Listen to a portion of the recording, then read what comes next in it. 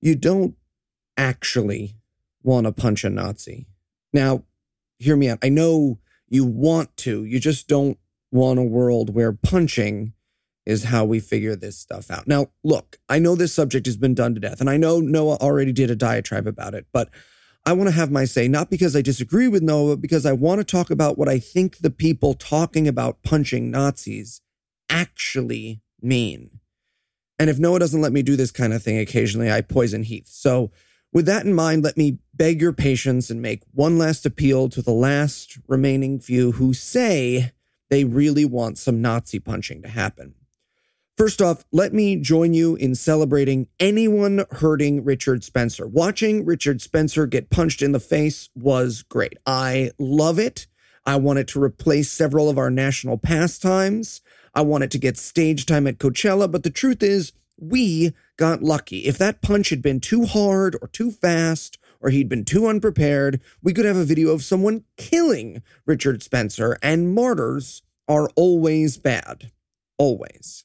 Now, wait, I already hear your objection. And yes, fuck that guy. Truly, madly, deeply, by Savage Garden, fuck that guy. And as someone who spent the last 2 weeks having people condescendingly explain to me that he's not actually a 1940s Nazi, he's a neo-Nazi with special names for himself, I can happily say, fuck all of his apologists too. Not the people who don't want him punched, the assholes who pretend this would all be over if only the black guy who makes friends with the KKK got a hold of him. If only someone had debated him in Intelligence Squared. Fuck you. That's a whole nother one of these things. And if I thought that only Richard Spencer was going to get punch-killed in a world of punching and killing, I'd make Willy Wonka stopping Augustus Gloop look downright emergent. But he's not. And we need to take a moment to acknowledge that he's not. Look, forget the higher ground bullshit. I'm going to get to that in a second. He's already tweeting coy little hints about violence is as violence does, and cartoons about Auschwitz, about how we didn't think of this until you wouldn't stop punching us. And Richard Spencer is clever, but people are reading those tweets for what they are: invitations to violence. And you and I are mad right now, but we don't want a war. And that's what these scumfuck pieces of shit want. They want a war. And you know why we don't want that? Because we don't want the blood of someone who didn't sign up on our hands. Again, if Richard Spencer wants to clink bottles on his fingers and meet me by the old oak tree, then I'm all for it. I'll invite Tom from Cogdis, wear my shortest cheerleading uniform while he explains that fragility is not a virtue. But he and his won't come for me. They come for the weak. They come for the afraid. They come for the vulnerable. They already do. And now they'll feel justified. Now they'll feel empowered.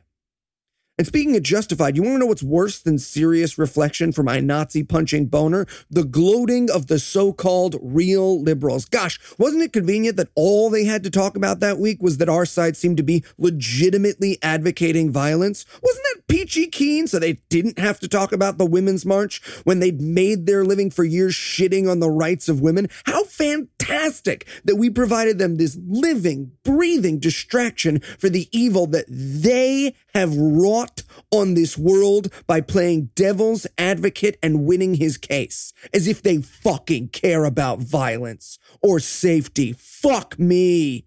Hell, I'd hide the guy who punched Richard Spencer in my house like the Underground Railroad, but I'd turn him in for the crime of putting me on the same side of any issue as Dave Rubin, and I'd throw away the fucking key.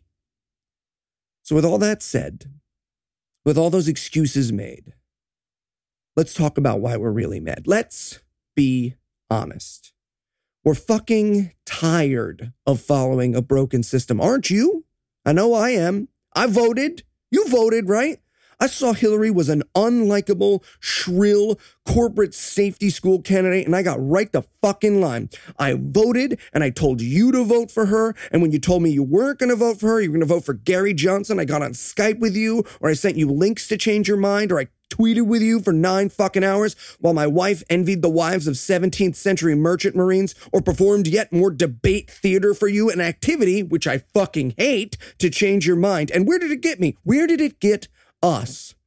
We lost because coal miners are stupid, because swing state liberals are lazy or spoiled, and because our election system was made to keep things fair among barely literate slave owners. For the first time in my generation's politically active memory, this system failed us, and it failed us hard. And you know what people do when a system fails? You know what I want to do? I want to abandon that system. And when someone tells me not to punch a Nazi, you know what I hear? Give it a minute. Oh, it'll work this time, I promise. You just gotta believe. How fucking lucky and unaware must one be to look at the world we live in and still think democracy works? The day after the Women's March, the largest demonstration in U.S. history, Trump reinstated the global gag order. You know why? Because fuck you and me. That's why. Because peaceful protest only matters if the people you're protesting care. And Trump wants you to know he doesn't care. Under any other administration in the system you and I were brought up to believe works, it should have worked. Trump would have made some overtures, some changes, something, right? Isn't that how our shitty little system is supposed to go? But the system's broken. It's broken, and I'm going to be honest, I don't believe it can or will be fixed, and that's why you want to punch a Nazi. It's sure as fuck why I did, because it's something to do. You can't filibuster a Nazi punch. But I got bad news. The punching isn't saving anyone. I have 10,000 comic books, literally, and I love comic books, but you want to learn the only universal lesson there is to know about superheroes? They don't solve problems. They create them. And what you and I need to do is way, way harder than punching. We need to do the work. I get messages pretty regularly from people who ask me how I stay sane, how I keep from getting washed under an ocean of despair. And the truth is, some days I do get washed under. On some days, I wake up to read snide tweets from teenagers who think they're smarter than me and scared tweets from people who will be the casualties of a temporary backslide on a timeline that it seems only I can see. But on the days I stay afloat, it's by doing something nothing can stop.